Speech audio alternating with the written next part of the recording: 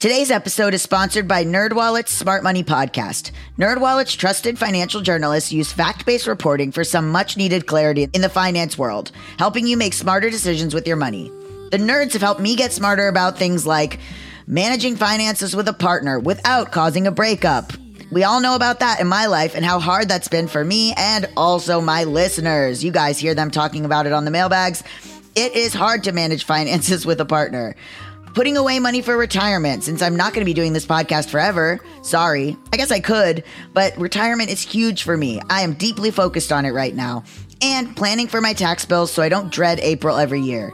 Taxes are a doozy, and it's always changing. How do you know what to do? Listen to NerdWallet's Smart Money Podcast on your favorite podcast app. Future you will thank you. At Parker, our purpose is simple. We want to make the world a better place. By working more efficiently, by using more sustainable practices, by developing better technologies, we keep moving forward. With each new idea, innovation, and partnership, we're one step closer to fulfilling our purpose every single day. To find out more, visit parker.com/purpose. Parker, engineering your success. As humans, we're naturally driven by the search for better. But when it comes to hiring, the best way to search for a candidate isn't to search at all. Don't search, match with Indeed. When I was looking to hire someone, it was so slow and overwhelming. I wish I had used Indeed. If you need to hire, you need Indeed. Indeed is your matching and hiring platform with over 350 million global monthly visitors, according to Indeed data, and a matching engine that helps you find quality candidates fast. Ditch the busy work. Use Indeed for scheduling, screening, and messaging so you can connect with candidates faster. And Indeed doesn't just help you hire faster. 93% of employers agree Indeed delivers the highest quality matches compared to other job sites, according to a recent Indeed survey. And listeners of this show will get a $75 sponsored job credit to get your jobs more visibility at Indeed.com/podcast. That's Indeed.com/podcast. Terms and conditions apply. You got problems that you ought to be concerned with. Moolah! You don't know how you're supposed to earn it, or what to do with it, or how to keep it. You're a freak with a dark, shameful secret. But you're not the only one. Get your hidden financial fears with a blast of sun. Now your healing has begun. It's Bad with Money with Gabby Dunn. Hi, I'm Gabby Dunn, and this is my podcast, Bad with Money, a show about finances and feelings. This episode will be about the economics of eating disorders. If this topic is sensitive for you, please don't listen or take care while listening. On June 2nd, 2021, I received this email. Hi, Gabby. I've been a longtime fan of yours since the BuzzFeed days and love the inclusive approach to money and finances you take on your podcast. I've recently begun treatment for an eating disorder, and as I have started recovery, I am realizing how much my eating disorder has taken from me. A lot of times people talk about the physical health risks of eating disorders or the emotional mental trauma, but if I'm being honest with myself, financial stability is one of the things that my eating disorder has impacted the most. Between dropping extreme amounts of money during binging episodes, eating and drinking, and having to constantly buy new clothes because my size fluctuates multiple times a year, major fluctuations like size 8 to size 16 and back, or because my body dysmorphia makes me too afraid to return clothes that don't fit because what if the salesperson knows I have an eating disorder? I was wondering if it would be possible for you to discuss this on your show, as I haven't heard anyone, even in the eating disorder spaces, talk about the financial burden eating disorders can cause and how to gain control over finances while in recovery. I hope all is well with you, and I truly cannot tell you how important your podcast and the advice in it has been to me in the last couple months. Thank you for taking the time to read this. Smiley face. Sincerely, Anonymous. I couldn't think of a clever name. I had truly never even considered this as a topic until I got this email, and then suddenly it seemed so obvious. That's what's so insidious about money issues. They can show up in the cracks of basically every aspect of a person's life, especially mental health, in ways someone outside of that experience would never consider. My relationship to eating and to my own body are not what I'd call good. I have a very distinct physical memory of rolling onto my side in bed in the 5th grade and suddenly noticing that my stomach protruded. I was appalled. I pressed my hand into it and tried to push it back in. Nope, that was just my stomach. Bad news. Sometime soon after that, I shoplifted diet pills from the drugstore. They were green tea flavored. 1, I couldn't afford them otherwise. 2, I didn't want the cashier to look at me askew. And 3, I didn't want my parents to find out. I kept them in my backpack. I'm not going to get into much more because I think it's already too relatable of a topic and too prevalent and too misrepresented. So much so that I wrote a male character with bulimia into a project of mine from last year because I'd never seen one portrayed without mocking. And I still don't think I have a great handle on my eating, and it can still become kind of disordered. So there's 2 different aspects to a Bad with Money episode about the costs of eating disorders. One, as Anonymous so beautifully chronicled, is the personal cost. And that we're going to get into in a very vulnerable conversation with my friend Stephanie Beatriz. You might know Stephanie from shows like Brooklyn Nine-Nine and movies like In the Heights. Steph graciously agreed to talk to me about her own very personal experiences with disordered eating. The other aspect is the economic cost. That's right, there exists research into this very specific topic, and you all know that I love research into a very specific topic.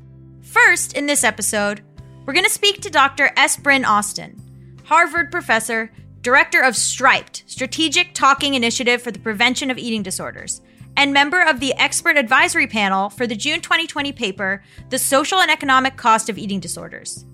The numbers are staggering, and this topic needs more attention and funding badly.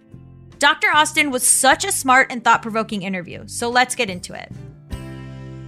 I'm a professor and public health researcher at the Harvard Chan School of Public Health and Boston Children's Hospital, and I'm also the founding director of STRIPED, the Strategic Training Initiative for the Prevention of Eating Disorders.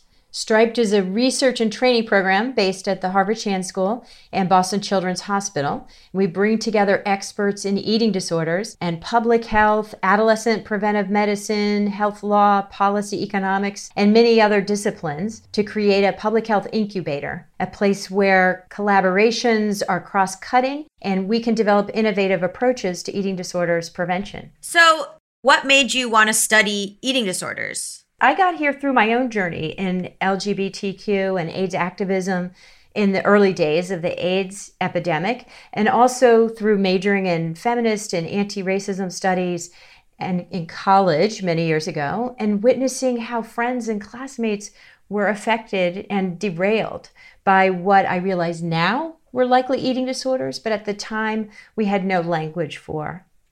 By the time I moved into the field of public health, from my first career in journalism in the 1990s, the so-called war on obesity was at full tilt, and medical and public health communications and mainstream media were replete with frightening warnings and stern admonitions about the country's increasing weight.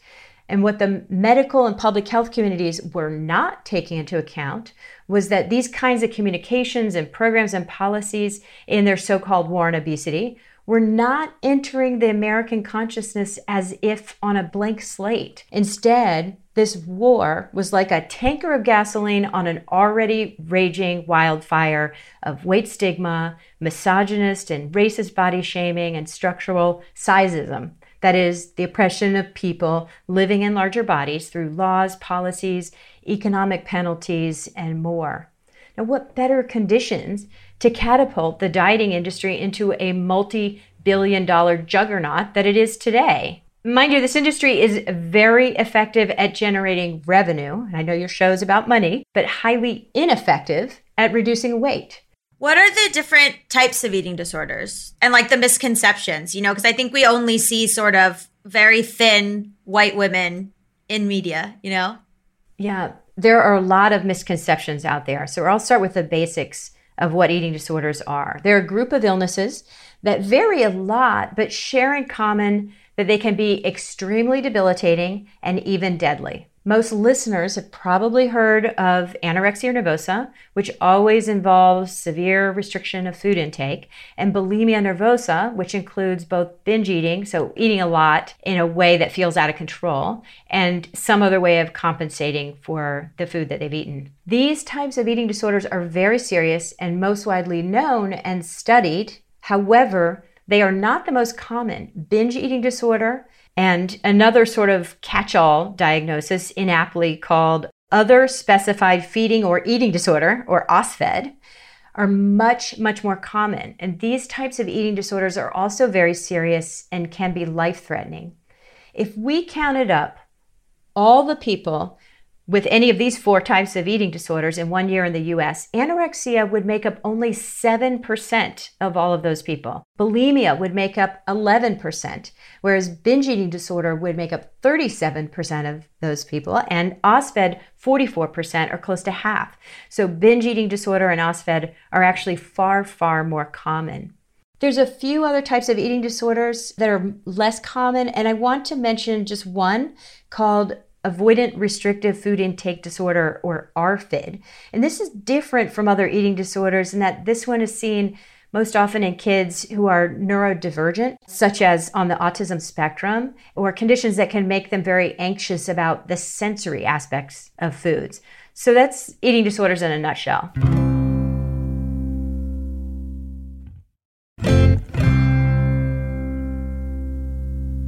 The diet culture and wellness culture aspect of all of it. While you were talking, I kept thinking about orthorexia, which is like you think you're being very healthy and you want to work out all the time and all this. How much is the diet culture industry making off of us? And how much is the wellness culture industry making off of us in terms of like eating restriction?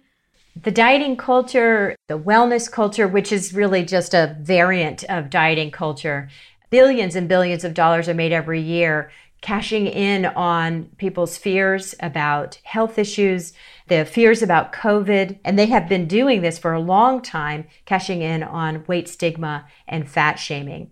And they've done absolutely nothing for public health or to improve people's health. When you see people being like, you've got to work out, you got to drink celery juice, you got to do cleanses, is that like so frustrating because it's like the opposite of what the human body needs? I'm just guessing. Those industries are just one lie after another. It's a snake oil industry that's hardly regulated. When they're telling you you need to drink celery juice, or more likely when they're telling you you need to buy their dietary supplements to either supposedly boost your immune system, protect yourself from COVID, lose weight, keep up with your lovers, and all kinds of things they promise, it is a bogus industry. But the regulation is so weak, thanks to the industry's flooding Congress with lobbying dollars in the 1990s, this is definitely an issue we've got to get better under control and better regulation.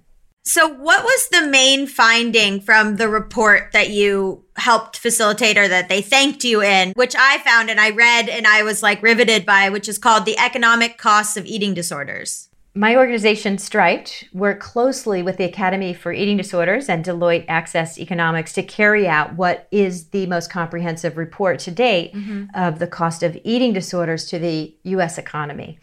Simply put, eating disorders in the United States are common, deadly, and expensive. Eating disorders are much more common than most people realize and affect people of all genders, all race ethnicity groups, all sexual orientations, body sizes, ages. Nearly 30 million Americans, or almost 10% of our population, will have an eating disorder at some point in their lifetime.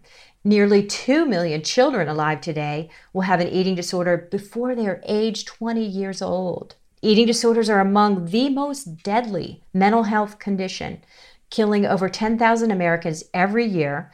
Every 52 minutes, someone's loved one needlessly dies from this preventable and treatable condition. A 16-year-old with anorexia nervosa has 10 times the risk of dying compared to a healthy peer. And the cost of eating disorders is exorbitant to the U.S. economy. Eating disorders are expensive, costing the U.S. economy almost $65 billion each year. The majority of people affected by eating disorders are in the prime of their working years, which intensifies the impact on the economy. Eating disorders cost individuals and loved ones nearly $24 billion per year, and loved ones provide on average 6 full-time weeks of informal, unpaid care each year because of holes in our healthcare system. Wow. So what do you mean by that? When someone develops an eating disorder, it can become life-threatening. It can be very difficult for them to be able to engage with work or school, to even to feed themselves in a way to keep themselves healthy. That puts the burden on families and loved ones, especially if it's a child, to try to get that person into care. But the care can't all happen in a hospital or in the doctor's office, it's a 24-hour kind of experience of making sure that young people will have the care they need to recover. We found that with serious eating disorders, loved ones are providing on average 6 full-time weeks of informal unpaid care. That means this is what they're doing in addition to their full-time job because they want to make sure they can help their loved one get back full health and get back engaged in school or work. There's a number of places where our healthcare system breaks down, and this is one of them, by expecting families to be able to carry all of this responsibility. What happens if you go inpatient, or what does it cost, to go inpatient for disordered eating? Well, the healthcare costs can be enormous, but when you're talking about the whole economy, the costs are not as much as the costs we lose through productivity losses, or that is workplace losses. Right. With healthcare costs, we see that as including hospitalization, residential care, outpatient care, primary care. So when we're looking at from a health system perspective, the total cost of eating disorders is about $4.6 billion per year. Wow. So this is not the majority of the cost, but it's important to note how much individuals are having to pick up care they need that's not covered. So the average cost per person was highest for individuals with anorexia nervosa, over $2,600 per year for an individual. This is a cost for healthcare, followed by bulimia nervosa, which is around $1,300 a year. This is on average. If somebody's in a very severe state, it's going to be a lot more than that. 3/4 of the health system costs are actually due to outpatient and primary care, which is where we'd like more people to be able to be treated.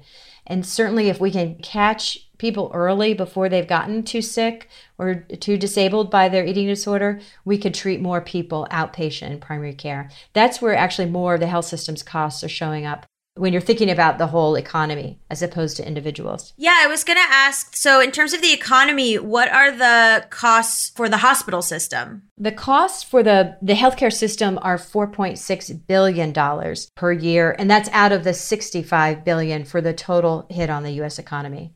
My producer said you listened to the episode with Lee Badgett, in which, we talk about homophobia and transphobia being loss of productivity and having economic costs. And so it's interesting to talk about eating disorders in this sort of like productivity culture way. But how does studying it in this manner affect public policy, or why is it important? We undertook this study because no comprehensive study had been done in the U.S. before, but we knew that policymakers need to see the economic data.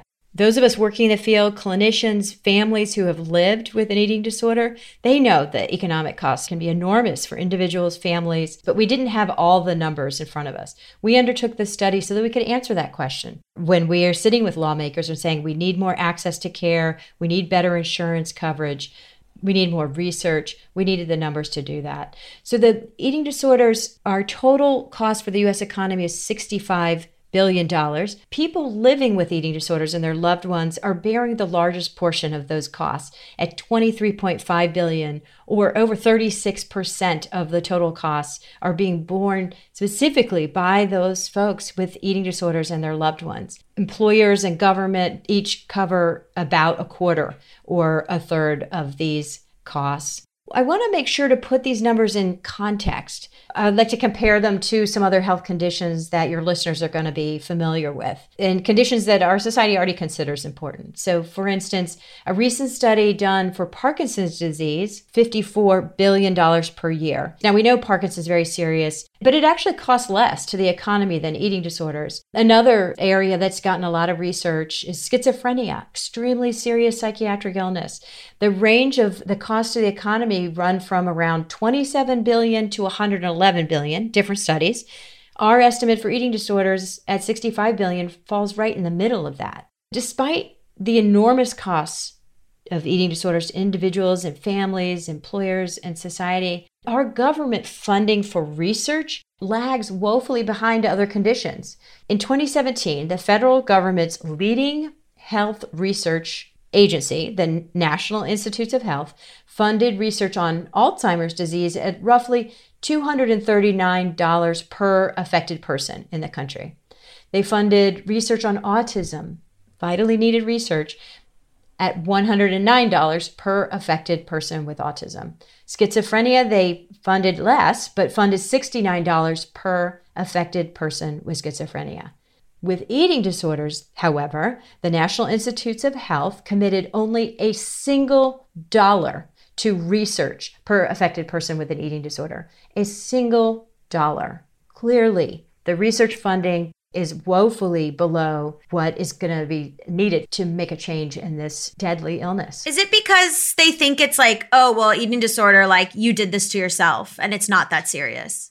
One of the stereotypes about eating disorders is this idea, yes, that people do it to themselves and they could just choose to get better. It couldn't be farther from the truth. This is a serious mental illness, and it needs to be treated like one and responded to by our government through public health, medicine, and research dollars.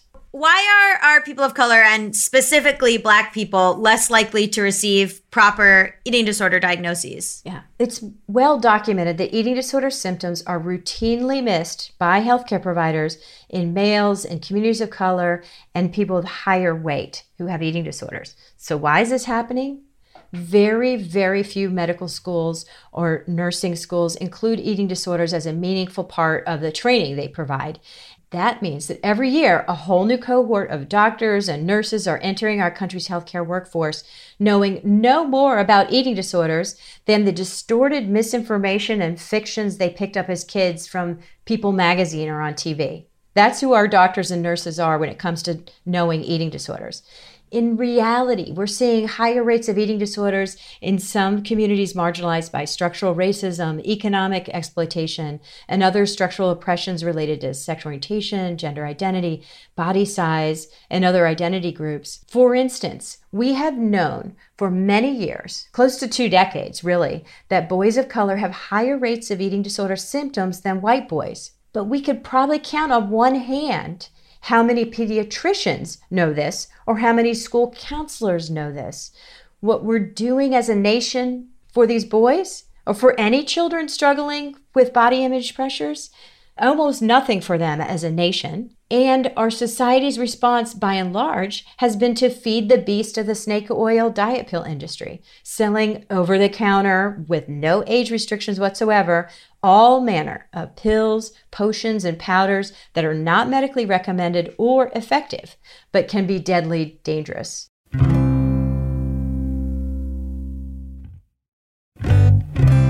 What are the potential benefits of early intervention, and what do you mean by early intervention? Our report on the social and economic costs of eating disorders is the most comprehensive one to date, and it casts in high relief the depth and breadth of the impact of eating disorders and the urgency for the need for more resources devoted to prevention and early intervention. Our new study is on the cost and benefits of prevention and early intervention. So exactly what you're asking about.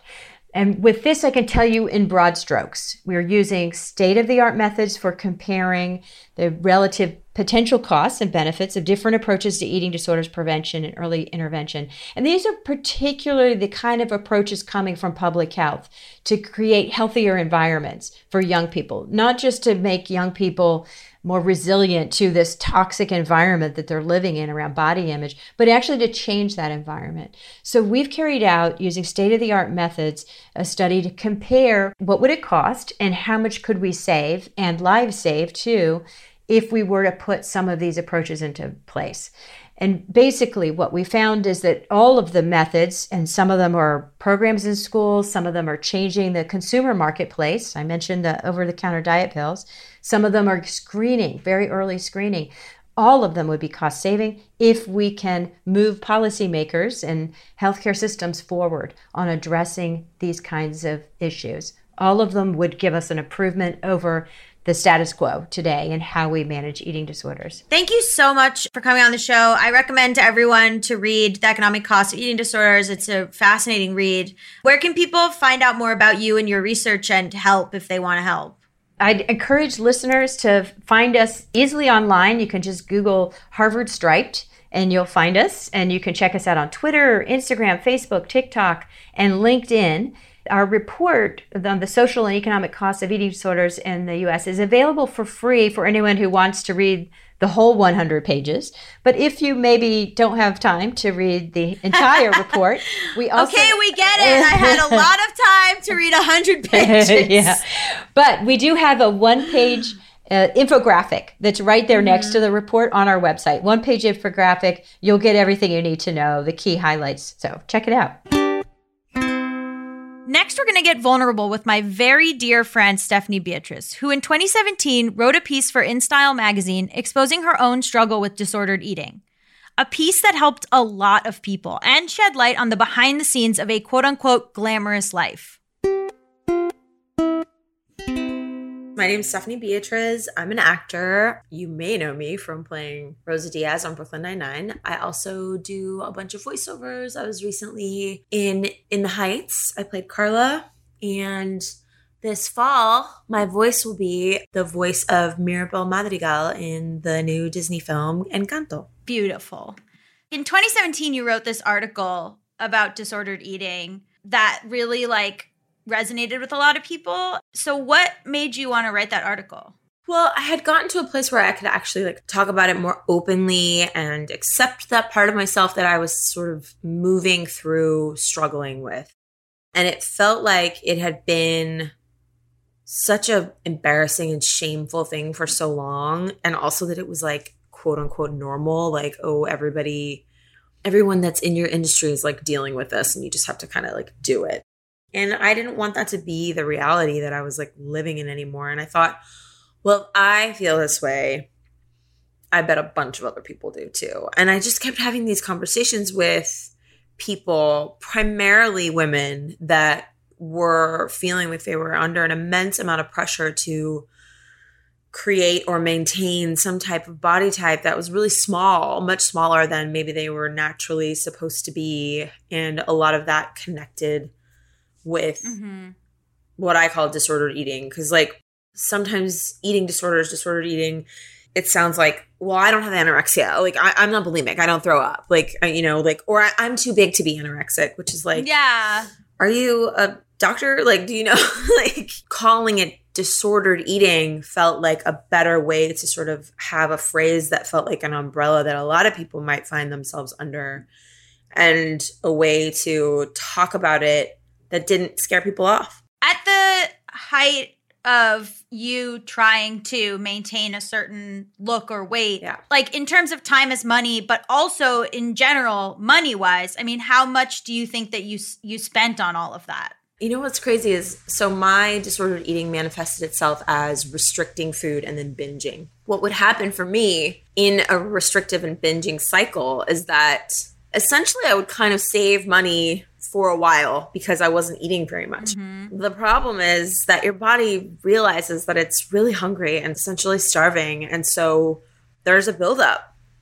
Just like anything else, if you repress your anger, you're going to have an explosion. If you repress your sexuality, some part of you is going to come out in a way that maybe you didn't want that to happen. And mine manifested in I would put away so much food over a weekend. I would just self-isolate and I'd be like, okay, what are we doing this weekend? We're ordering this, and then we're ordering this, and then we're ordering this, and we're going to watch TV the whole time. We're not going to pick up our phone. We're not going to text anybody back. We're going to isolate so that I can continue this behavior that I know is not good for me. And sometimes that would also mean for me drinking and over drinking sometimes, because that is a way to deal with the thing that you're doing that you don't really like about yourself, Of course. I'm sure I spent more than I would have if I had just eaten out every night over the course of a week. Even if I had given myself that sort of gift of what new restaurant am I going to try tonight, I would have ended up spending less money than a 2-day binge. When you engage in behavior like that, you don't want to look at it. So I have no idea how much I must have spent. I just don't know because I didn't want to look. I didn't want to look at the charges. I didn't want to think about it. I just wanted to hit the button on the app and then that be done with it and have it be pretend money that didn't exist, which is not true. Right. I've definitely had back and forth disordered eating, and I always think about how I'd be okay, try not to eat so much today. And then by the end of the day, I'm working on my book or whatever I'm working on, and I'm exhausted. To me, I also think of it as losing time. Sometimes I'd be you slept all day. Congratulations, you didn't eat anything. You also didn't do anything. Do anything. You like, right, because your body was exhausted. exactly. So it felt like such a trade-off, not to be super capitalist about it. If you want to sleep all day, amazing, but you should also eat food. Sure. But I mean, like, you can say work or you can say, like, enjoying life. I slept all day and didn't engage with my life or my friends or my partner or the art that I like to make or the art that I want to consume. I didn't engage with any of it because I didn't have any energy because I didn't choose to feed. Right. I was driving on an empty tank. So stupid. Did you ever do any like cleanses or like, Oh, yeah. were you a person who was kind of always looking for like the wellness aspect? Yeah. I think a lot of disordered eating can hide under this wellness label that's total bullshit because wellness should mean freedom. Like that's essentially what it should mean, you know, freedom for your body, freedom for your mind, your soul. It should mean that like all of those things are working together. And what can happen sometimes during some very restrictive diets, cleanses and stuff is that you don't have that freedom. You're actually like super restricted during that time. And I'm all for like, if you want to take a break from solid food and you just kind of want to do it, like, okay, fine, go for it. You'll be hungry. Like You will poop your pants, but you know what? Enjoy. you will poop your pants. You will be hungry because I've done it. I've done like juice cleanses and stuff. And like, you know, it can be kind of like interesting, challenging, like, let's see if I can do this for myself, you know, like, let's see if I can. Yeah. But as I've moved through that stuff, it's like, it works better for me if I'm like, if I say to myself, I'm not really getting a lot of vegetables lately, you know what I'm going to do? I'm going to add like 2 juices. I'm going to try to add 2 juices a day to what I'm eating and see how that makes me feel. And, consequently, like, it gives me like more energy. And also I feel like my skin looks better because I'm getting greens in that I wasn't getting last week, you know? Yeah. An addition. Yeah. There's also been times like where, and I think this is a good thing to do. I mean, I struggle a lot with acne, skin stuff.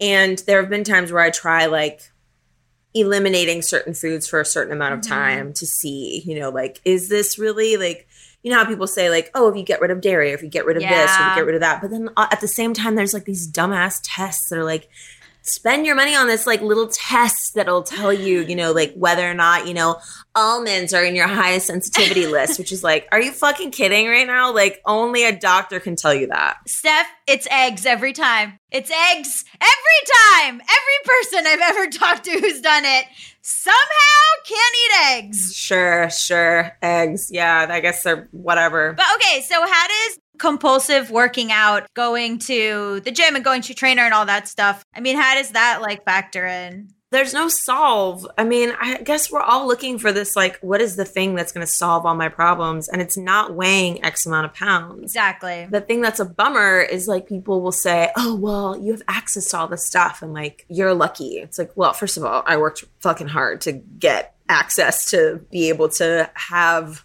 a health coach that I work with. And I do work with a health coach. Like, yeah, I work with one I have for years and years. Yeah. All of it is like how you are looking at it. Because like when I lived in New York, I was in a relationship where my partner was like, I will pay for your gym membership. I will pay. You don't have to worry about it at all. Okay. At the time, I was like, that's such a nice gift. You know, that's such a nice thing for me to not have to worry about because gyms are expensive, especially in New York. Did that take any like actual stress away from my life? No. Because what it meant to me was now you have the thing that you said you wanted. And so now you have to execute. Yeah. So it's like you have to go to the gym all the time. You have to be there every day. You have to like work even harder than you thought you did. You have to take this class and then also do cardio or whatever. I was like driving myself insane trying to go all the time. Yeah. I was like living in the greatest city. Did I enjoy my life during that year? Living in New York City when I was like in my 20s? No, because I was at the gym all the time. Yeah. So here's the question. I think we've talked about this a little bit like as friends. You're like a Shakespeare trained actress. Like you are like a very good actress. Thank you. And the idea that a huge percentage of that is be skinnier than this other girl at the audition. Or like get a health coach or go to the gym. Trash. How much of being an actress is just spending on your body? It depends on the actor. You know, it really depends on the actor. Yeah. For some people, their way of combating the unknowns in this particular industry is to be able to control whatever they can. And for some people, that control is the size of their thighs and whether or not their abs show and whether or not they have cellulite and whether or not their top lip looks a certain way. I try not to judge that because it's so uncontrollable. I mean, like you can book like your dream role and then start shooting and the executives be like, no, it can be gone, you know, like happens all the time. People don't realize that. They can just take it away after you've booked it. It happens all the time. After you've done it. Yes. After everyone's talked about it, after everyone knows you're doing it, it could disappear. There's a lot of feeling like I have no say. What do I do? I know what I can do. I can not eat eggs. I can work out X amount of times a day. Mm-hmm. It is an investment. Like yourself is part of your instrument. It's like you're not going to buy, I just looked over at my dusty ass ukulele, but like you're not going to, like if you're a professional ukulele player, you're going to spend money on your instrument because you know that if you have the best of the best, you're probably going to book more gigs because you're going to sound better. And so like if you know that you're taking care of this thing in all the possible ways that you can, then you're probably going to feel better when you walk into a room and give an audition. You're not going to be self-obsessed. You know what I mean? All of this stuff is so costly. And, you know, it's that like horrible thing of like, oh, you're not ugly, you're just poor, which is like the Kardashians. That stupid meme. Yeah. But you wrote about this too a little bit about like influencers encouraging people to spend money on weight loss. And I think you posted with the Kardashians. I was doing research on you. And like when there was that thing where Kendall was like, Kim, you look so skinny. You look like you barely eat. And Kim was like, thank you so much. Thank you so much. And you were like posting about that. Mm-hmm. What like set you off about that? And how do these influencers like sell this stuff? I'm going to compare it to something that is very serious, but I think when you are around a conversation in which casual sexism is happening or casual homophobia or casual racism, it's so ugly that it's casual and that it's normal. It's so deeply ugly. And that is what was happening in that conversation. You look so skinny. You look like you've barely eaten.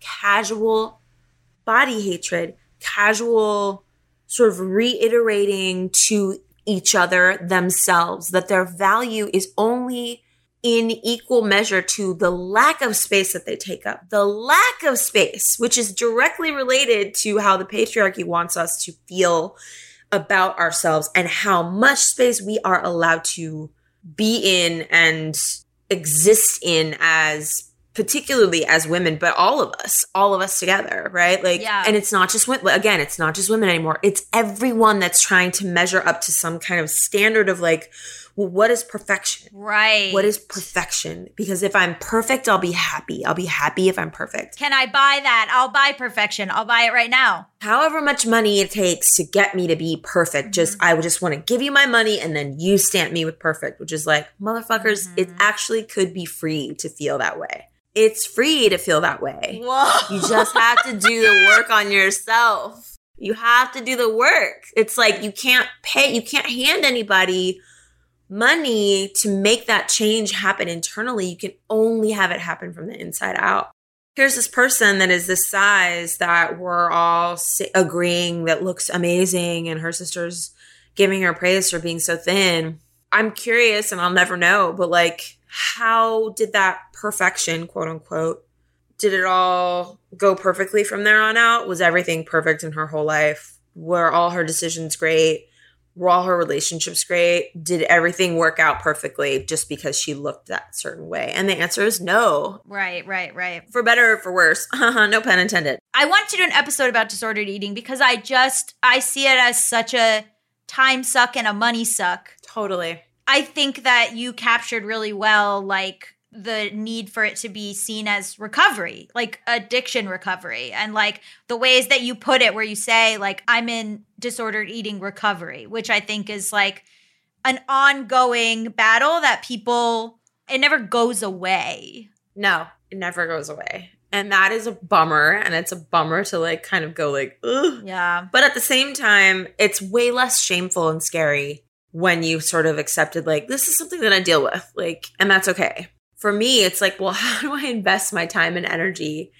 Not in like, how skinny am I or what can I lose? How do I invest my time and energy and sort of shifting that into what really is the wellness aspect of it, which is like, how do I like myself? What parts of me do I like? What do I like that's connected to exercise? Like, I read something the other day that was like, if you knew that your body would never change from what it is right now, what workout would you do? And I was like, oh, I would do all the ones that I like doing right now, which is pretty good sign that I'm on the right track. I started surfing. I know. I saw that. I don't know what surfing's going to do, but I get to be in the water and I showed up my partner. I did better than them. And that's really all that matters. It looks cool as hell. In the end, I just want to win. In the end, yes. Thank you so much for coming on and talking about this. You're welcome. You're just so smart, and I felt like I was at your TED Talk, and I really loved it. Can you tell our audience where they can find you? Yes, on the internet. I'm on Twitter, but I don't get on there a lot. Who needs it? It's real rough up in there. Yeah, it is a disaster. But I'm on Instagram at Stephanie Beatriz. You can also find me on your TV. Yes, and sometimes in the movie theaters, you'll be able to see me play Mirabelle this fall. I'm so excited. As a huge Disney fan, I can't wait. Yeah. Thank you so much to that anonymous emailer and listener who sparked this entire episode. I can't thank you enough. I would never have thought of it without you. Dr. Austin made a heartfelt and important plea for more funding for mental health care in general and toward research and prevention of eating disorders in general. If you or someone you know is struggling, please reach out to Striped, which I'll link to in the description. Like me and Steph, you are not alone. Please take care of yourselves. I love you all. At Parker, our purpose is simple. We want to make the world a better place. By working more efficiently, by using more sustainable practices, by developing better technologies, we keep moving forward. With each new idea, innovation, and partnership, we're one step closer to fulfilling our purpose every single day. To find out more, visit parker.com/purpose. Parker, engineering your success. As humans, we're naturally driven by the search for better. But when it comes to hiring, the best way to search for a candidate isn't to search at all. Don't search, match with Indeed. When I was looking to hire someone, it was so slow and overwhelming. I wish I had used Indeed. If you need to hire, you need Indeed. Indeed is your matching and hiring platform with over 350 million global monthly visitors, according to Indeed data, and a matching engine that helps you find quality candidates fast. Ditch the busy work. Use Indeed for scheduling, screening, and messaging so you can connect with candidates faster. And Indeed doesn't just help you hire faster. 93% of employers agree Indeed delivers the highest quality matches compared to other job sites, according to a recent Indeed survey. And listeners of this show will get a $75 sponsored job credit to get your jobs more visibility at Indeed.com/podcast. That's Indeed.com/podcast. Terms and conditions apply. Everybody in your crew identifies as either Big Mac Burger, McNuggets, or McCrispy Sandwich. But you're the Filet-O-Fish Sandwich all day. That crispy fish, that savory tartar sauce, that melty cheese, that pillowy bun. Yeah, you get it. Every time. And if you love the Filet-O-Fish, right now you can catch two of the classics you love for just $6. Limited time only. Price and participation may vary. Cannot be combined with any other offer. Single item at regular price. Ba-da-ba-ba-ba.